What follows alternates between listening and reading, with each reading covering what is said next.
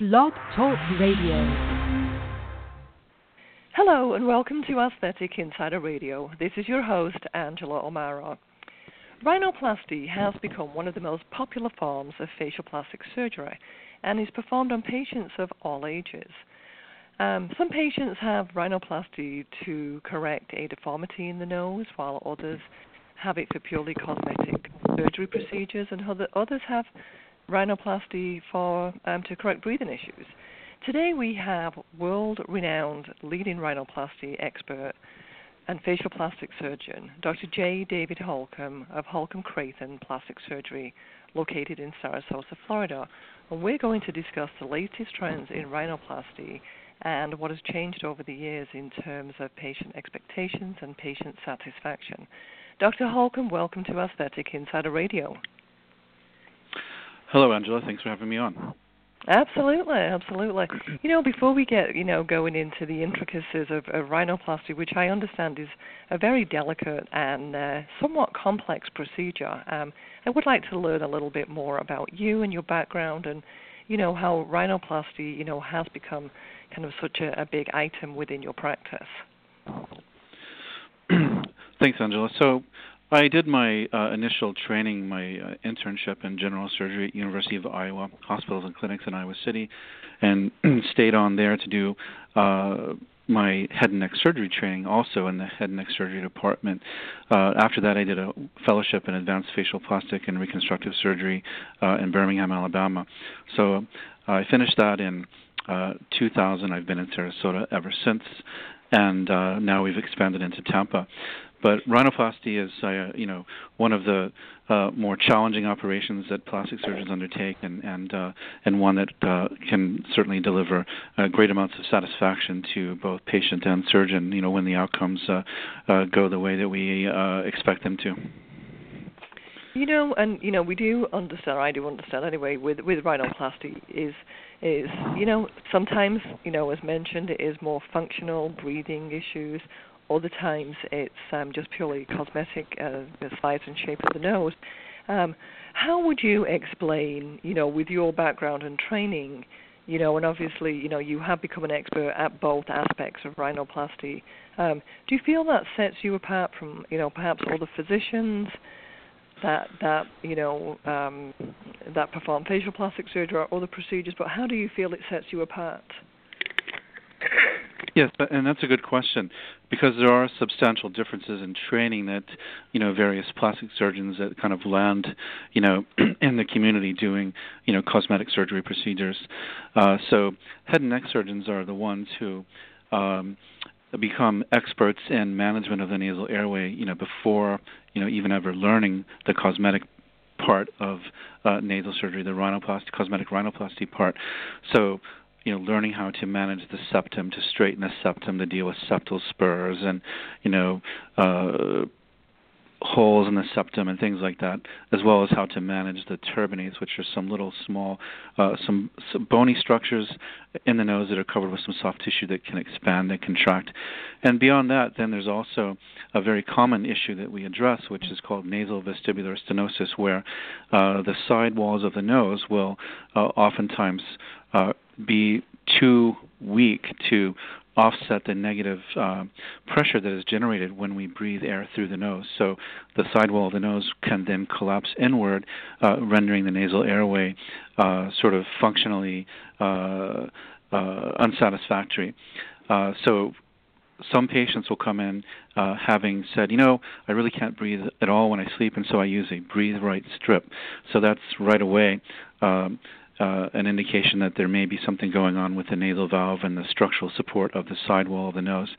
So these are, procedures that require a bit more knowledge and expertise to manage beyond just, doing little adjustments to the nasal tip or the height of the nose and, moving the nasal bones in. And in fact, cosmetic surgery of the nose, if it's depending on the way it is done, can actually make the nasal airway worse.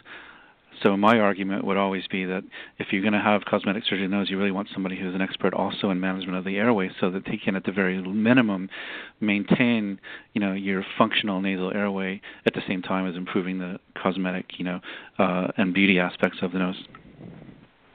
So would you characterize rhinoplasty as being one of the more difficult and complex surgeries you perform over other, face and body procedures?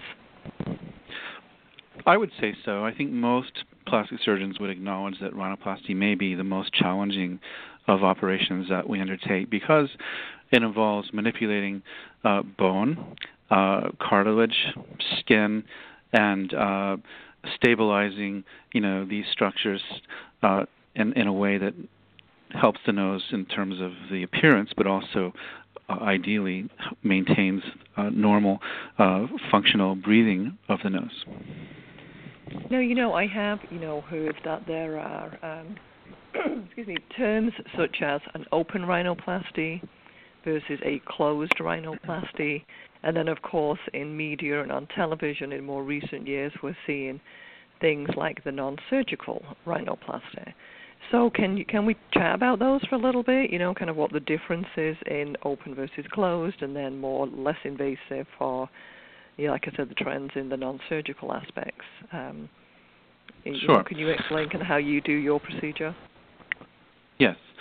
So non-surgical rhinoplasty typically would involve injecting a filler material such as Radius or Radius Plus. It's calcium hydroxylapatate.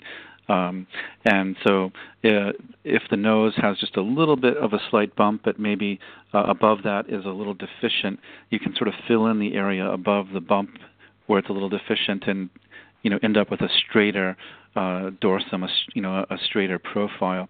That can work, and for some patients that is a good solution. But for a much larger nose, that's just going to make the nose seem that much larger, and really isn't a good option in that situation. So this is not something for most patients coming in wanting a cosmetic improvement of their nose. A few patients here and there, sure, but that's not sort of the initial consideration usually. In terms of the approach to rhinoplasty, we have to be able to visualize the structures underneath the skin, and there's two ways to do that. As you mentioned, there's what's called a closed rhinoplasty and an open rhinoplasty. Really, the difference between the two is typically a small little stair step or inverted triangle incision on the columella skin, which is the skin, beneath the nasal tip that goes down to the upper lip. So the incisions are quite small, each element of that little inverted triangle, very small, sort of 3-4 millimeters. So the human eye won't tend to see that once it's all healed, and it's really kind of a non-issue in terms of, appearance and healing for the most part. So I like to be able to really very well visualize the structures that I'm, manipulating and changing, and so I really prefer the open rhinoplasty technique. But there are situations where maybe just a small amount of work needs to be done on the dorsum, and very little tip work, and so in that case a closed rhinoplasty, I will do that sometimes as well. Okay. When again, looking at before and after pictures of patients, and every patient is different, and especially on the if it's nose reshaping, nose resizing, obviously some noses are much larger than others. But I think I would imagine that a rhinoplasty, whether it's cosmetic or breathing issues, is quite a life-changing procedure. Would you agree? It is. Patients derive a great deal of satisfaction and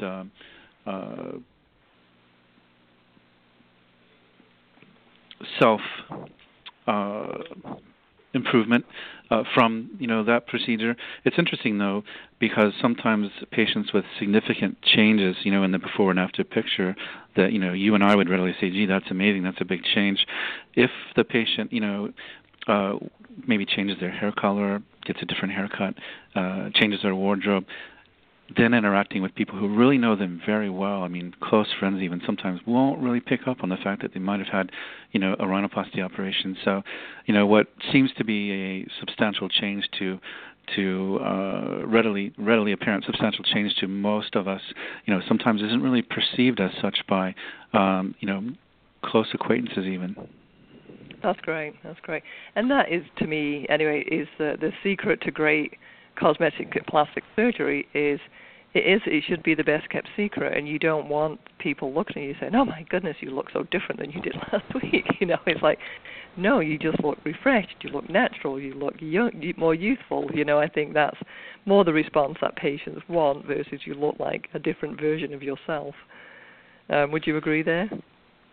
No, I would agree. And, the nose and sometimes the chin, which we haven't talked about yet, and the neck really help to provide that sort of ideal harmony of the facial structures, especially on that side view. So, if the chin is a little short and the nose is a little bit larger, the chin will seem a little that much shorter and the nose will seem that much larger.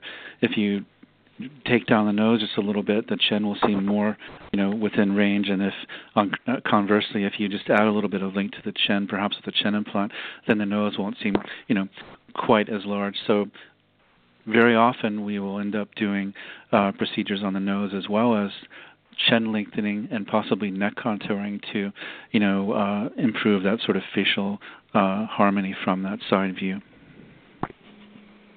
Okay, so then let me just ask you if you can elaborate a little more on this. And so sometimes, as you mentioned with the rhinoplasty, the chin may be, I guess, what we would call weak, but just less defined or a little small. So if you were to insert a small chin implant, then that creates greater balance and harmony to the profile as well as the front view of the face.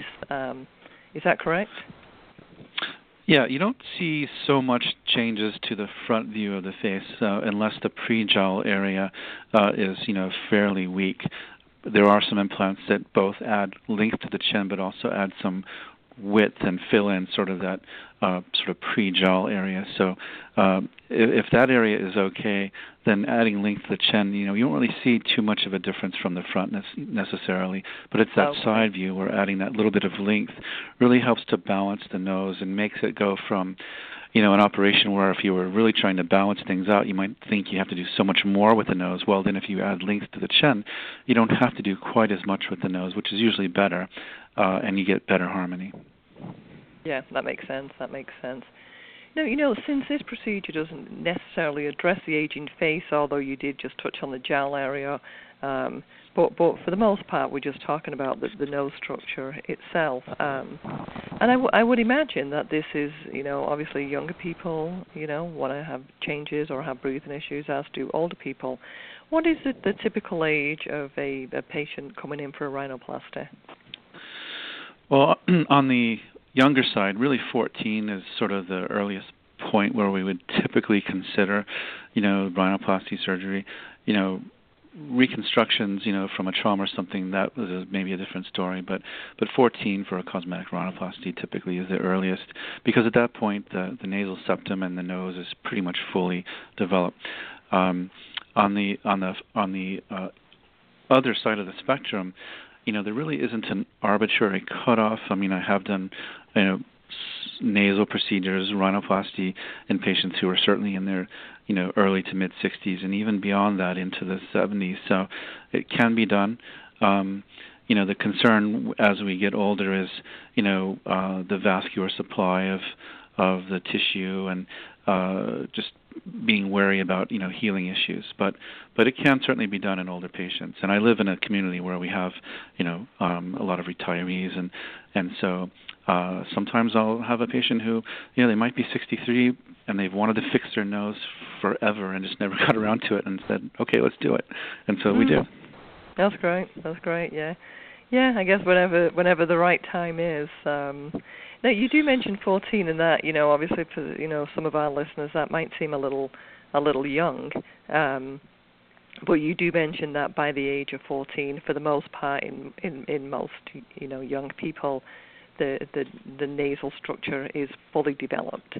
How do you address, if a patient, with a patient at that age group, I'm sure from a parental point of view, it seems a little young. but how do you explain, the importance of this procedure in a person that young?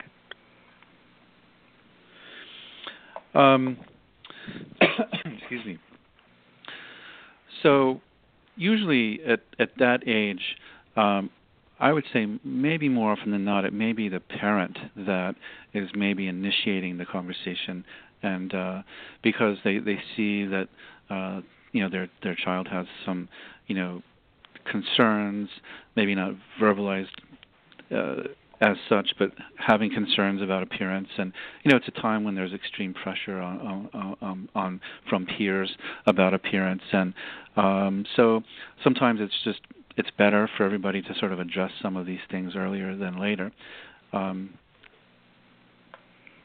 Yeah, I did have, an interview with actually a young person recently on a rhinoplasty, and when I asked, what was the kind of the motivation, because she was 14 years of age, and she just said, really, I realized at the age of 14 that I have a nose like my dad, which looks great on him, but I'd much prefer a nose like my mom's, which is much smaller and more, feminine looking, and that really, was her. She said it's really affecting my self-esteem, my self-confidence. I just feel like my nose is just way too big for my face, and she was able to correct it, and then honestly said, it really changed my life. In school I was happier. I didn't get teased as much, and so that to me is obviously the benefit. With a person that young, that they know themselves, what they need in terms of, what's going to give them more confidence, more self-esteem. Yeah, and certainly some children at that age, are already basically young adults and more mature and can verbalize, those concerns as eloquently as you put it. And other times not, but parents are usually fairly perceptive and, step in when it's appropriate. Yeah. Well, that's great. That's good to know. And then, now with the different procedures that we've talked about in terms of, not procedures, but the different approaches that we have talked about, especially open versus closed, is there any difference in downtime, or, what is the typical downtime and preparation for, such a delicate procedure? Well, there's not really a significant difference in downtime, I wouldn't say. I mean, there's some talk about maybe there's a little bit more swelling, if you do the open approach where you have that little extra incision. But, I don't think it makes really that much difference. But in terms of the procedure itself, so that's where things come into play, such as has there been a previous nasal surgery? If the patient maybe has had a septoplasty, then a lot of times the cartilage of the septum will be removed in the effort to straighten the septum, but then discarded.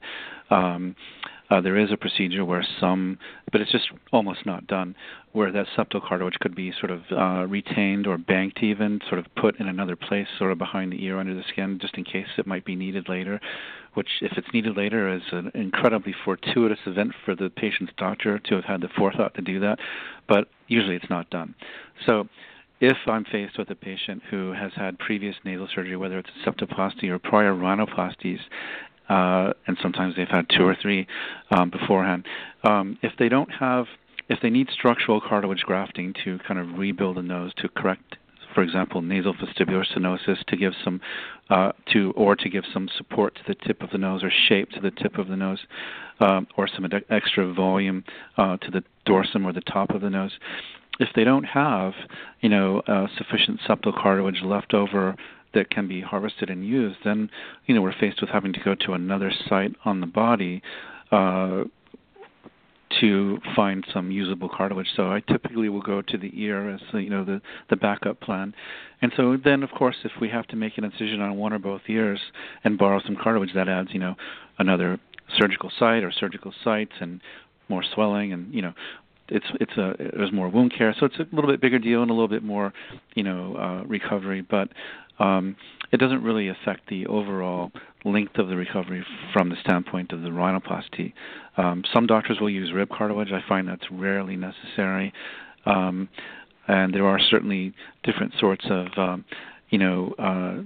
non-biologic materials, i.e., silicone implants and things like that can very occasionally be used. But usually we try to avoid using something that's a foreign body, essentially something manufactured if we can, because there's increased risk for complications with things like that, such as infection or just the implant not sort of seating the way we might exactly want it. So there's some risk with implants. Now, with a rhinoplasty, obviously the nose is it's such an area that even if, you get bumped in the nose, it hurts for weeks and it gets swollen. And, do you find with rhinoplasty, that it's a couple of months before the complete swelling goes down, or a few weeks, like at what point after a procedure can a patient expect to say, this is it now, this is the way it's going to look forever? So, in the consultation process, we do simulated computer imaging for the after appearance of the nose before surgery is even done. So we have a special camera system that takes multiple photos at the same time from different angles and stitches them together with a complex computer program so that we can manipulate the image, and so we can show reducing that bump or hump on the top of the nose, narrowing the tip, lifting the tip, narrowing the base, what have you. So I find that exercise is really invaluable in solidifying between the patient and the doctor what the actual goals of the surgery are.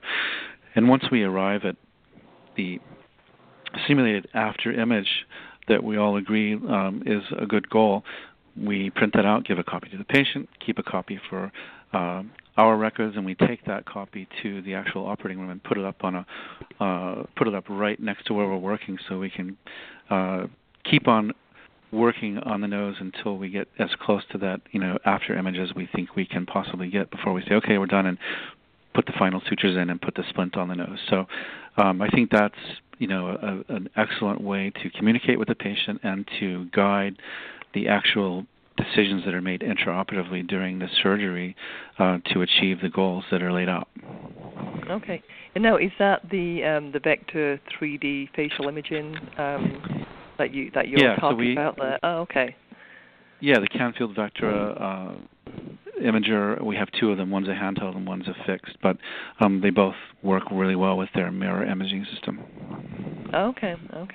And that is interesting, because I'm sure you probably get people who kind of bring in pictures of celebrities or models or other people, family members perhaps, that I want a nose that looks like this. So that would be a great way to, I guess, even see how that type of nose, if it was appropriate for their face, but how it would look before they even go under the knife. Yes, we do occasionally have patients that will bring in a picture of, a celebrity and, want to see if they could have a chin like that or a nose like that. And usually the answer is, maybe we can get you, sort of in that genre, but we can't give you, said person's nose because, your nose is yours and theirs is theirs, and the structures just aren't, at the starting, the structures usually are not sort of amenable, to, an exact match. So we really don't try to do that. We really prefer to, use their own, static image or a 3D image and then morph it and put those two side by side. And, okay, this is how you look now. This is how I think we can get you looking. And if this is what you want to look like, then, okay, we're done with our imaging session, and that's our goal. Yeah, that makes sense. And then after, like, at what point after the procedure would you sit down with the patient with that picture so that they can do their comparison? Does that vary from patient to patient? Yeah, I think it does vary somewhat from patient to patient, but in general, it can take a number of months for the nose to fully settle in, even as much as 6 months, sometimes as long as 12 months, depending on, the complexity of the procedure. Sometimes if it's a revision rhinoplasty and they've had several other rhinoplasties, there's more scarring, and it can just take a while for the nose to settle in. Now, for people listening into the show right now, And who are considering rhinoplasty, what would you kind of advise them to do in terms of, preparation for a procedure and in selecting a surgeon to help them, achieve their goals? Well, I think with any plastic surgery procedure, you want to feel comfortable with your surgeon and be able to have a good rapport and, feel that they are listening to you and have your best interests at heart. But you also have to be comfortable with the staff because they'll be doing a lot of the post-operative wound care and, taking your calls and, running them up the line to the doctor and if there's something that you really do need urgently. Comfort with the physician and, the staff and the facility is all very important.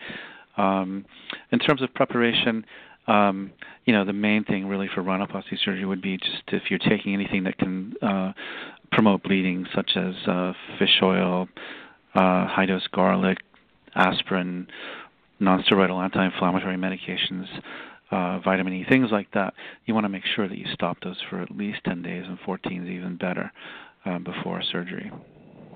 Oh, okay, yeah. Even fish oil. Yeah, I'd heard of the other things. I didn't realize that fish oil was also included in that list of things to stop taking.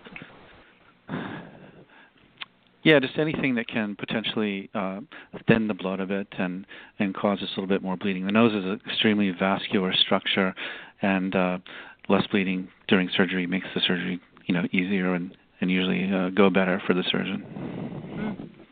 Well, we've covered a lot of areas in rhinoplasty. Is there anything we haven't covered that you'd like to share with our readers?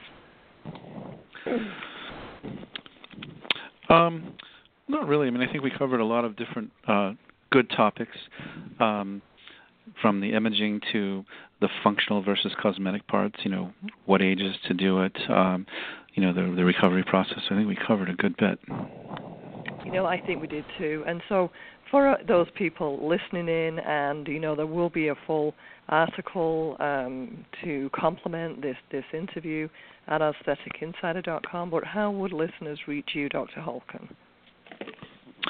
Well, they can go to our website, which is www.sarasota-med.com or www.tampa-med.com, and then our number is there on the website. So. Okay, great. Well, Dr. Holcomb, thank you so much for being on Aesthetic Insider. You've just really given us some great input on current trends in rhinoplasty. Dr. Holcomb, thank you so much for being on the show today. Thank you, Angela. Okay, well, have a great day. Bye-bye. Bye-bye.